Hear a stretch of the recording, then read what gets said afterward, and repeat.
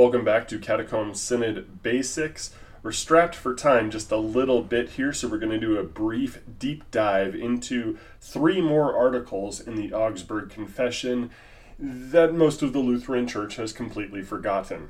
Let's go ahead and just jump right in. You can go to thebookofconcord.org if you want a free version of this to read. Here is Article 6 on the new obedience. It is also taught among us that such faith should produce good fruits and good works, and that we must do all such good works as God has commanded. But we should do them for God's sake and not place our trust in them as if thereby to merit favor before God. For we receive forgiveness of sin and righteousness through faith in Christ. As Christ himself says, so you also, when you have done all that is commanded, you say, we are unworthy servants. Luke 17:10.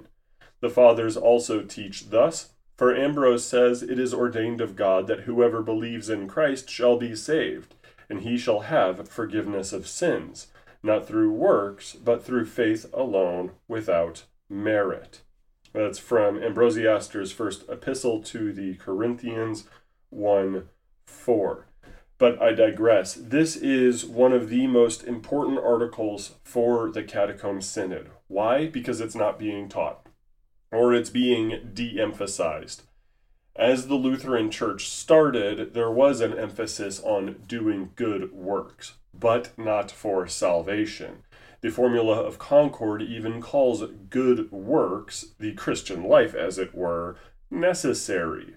Not necessary for salvation, but a necessary fruit of our salvation. It is something that flows out of the soul that is saved.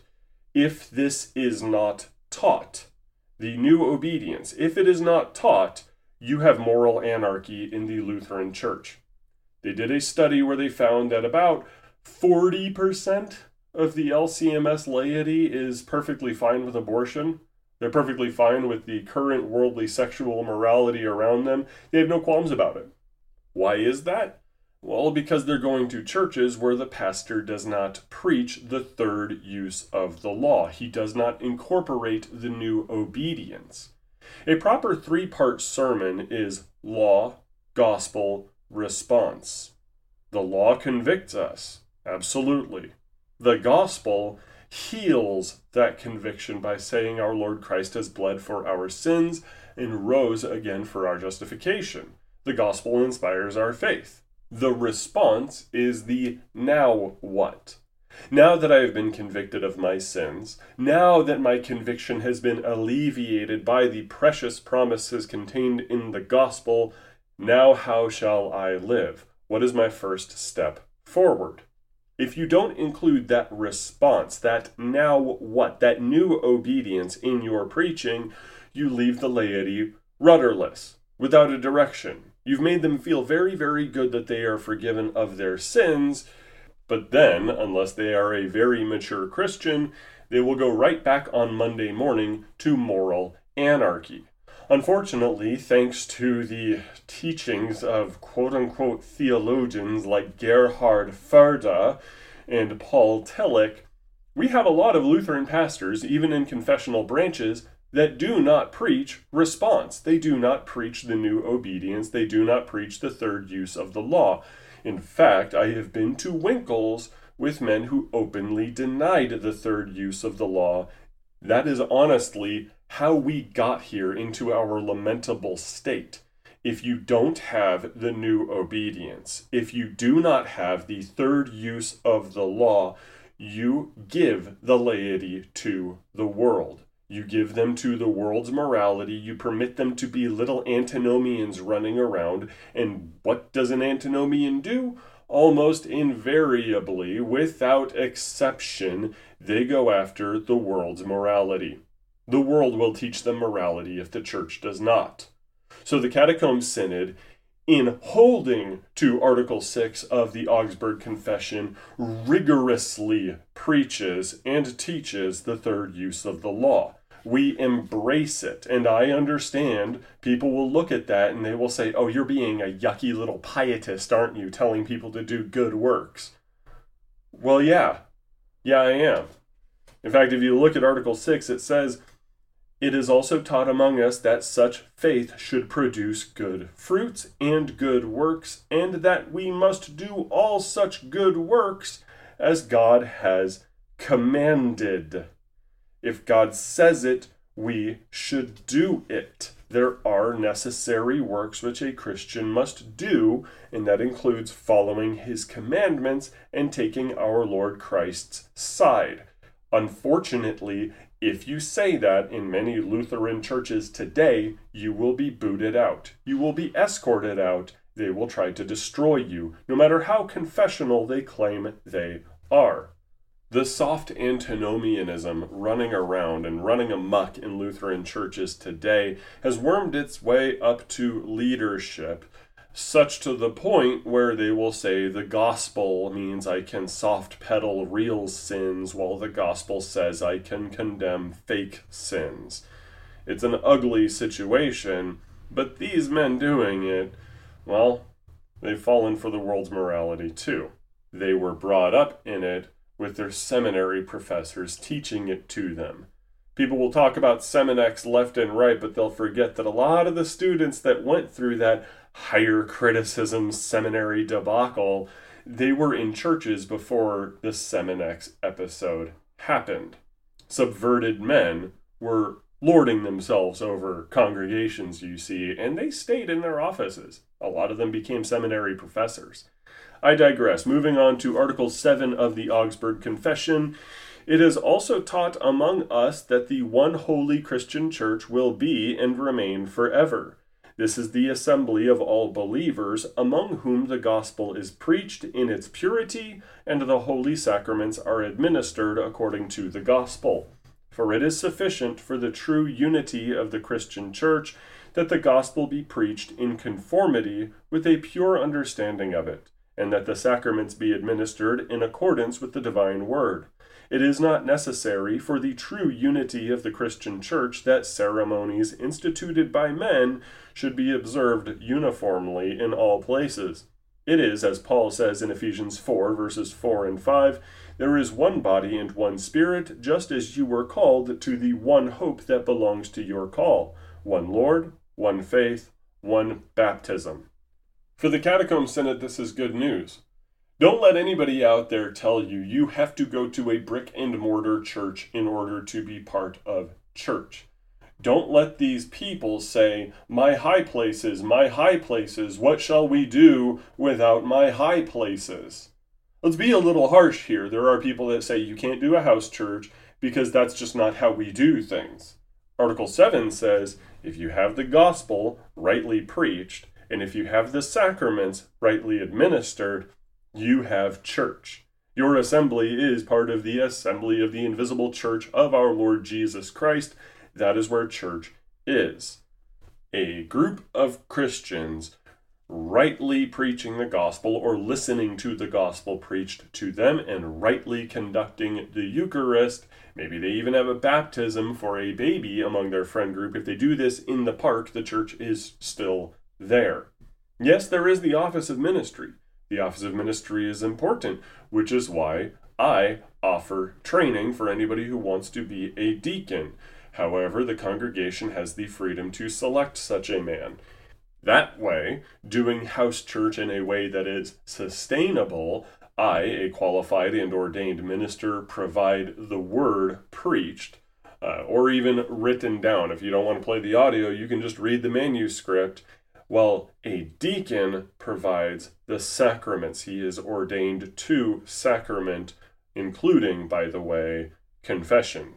Confession and absolution is a sacrament, so deacons are permitted to run a church service, including confession and absolution. If any man has some quibbles about that regarding whether or not confession and absolution really is the third sacrament, given that the Book of Concord says two different things there, the liturgy at verylutheran.biz is specifically written so that the forgiveness of sins is declared without the deacon saying, I, therefore, a called and ordained servant of my Lord Jesus Christ, forgive you all of your sins in the name of the Father, and of the Son, and of the Holy Spirit. Understandably, somebody might be squeamish about saying that, so it is written so that they don't have to technically say that. I digress.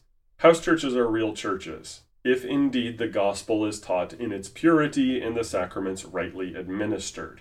You don't have to go to the local high place. You don't have to stare at the Asherah pole. You do not have to go under every green tree. And if somebody says I'm being too harsh with saying that some brick and mortar churches are treated like high places, well, what else would you call it?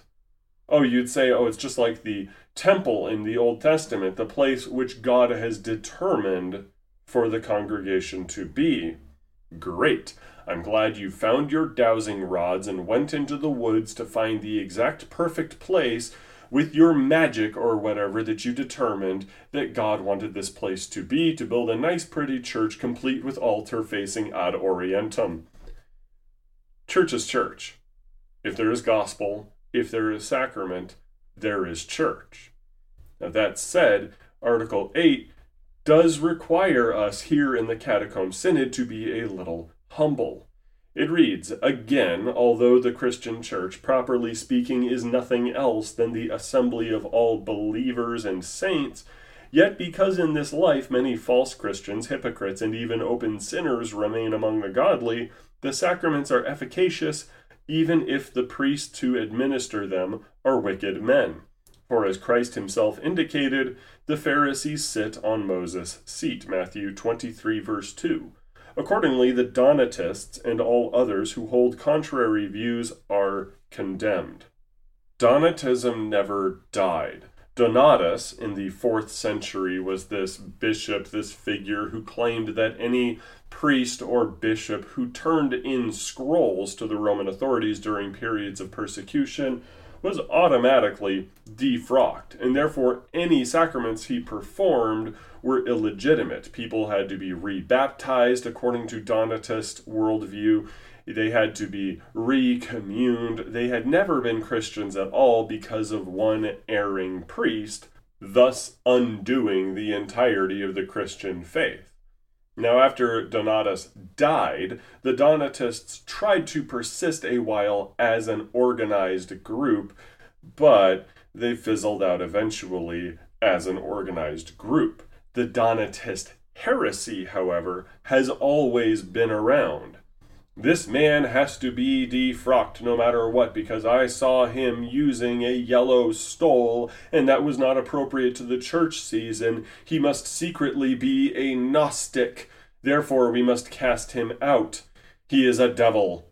No, that's conspiratorial thinking. That is not substantive. The Donatists denied the word of God being preached, and they denied the sacraments rightly being administered on account of the wickedness or the sin of the servants of God. They would claim that you forfeit your ordination if you should sin in any way, shape, or form, or if you should hold to even the slightest heterodox doctrine. In the Catacomb Synod, that is not what we do.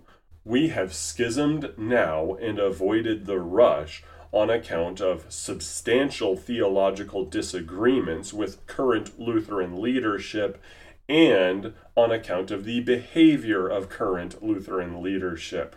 As they speed run the collapse of American and Western Lutheranism, and as we find ourselves in situations where men who have not committed an egregious sin worthy of excommunication are illegitimately excommunicated, these men need somewhere to go.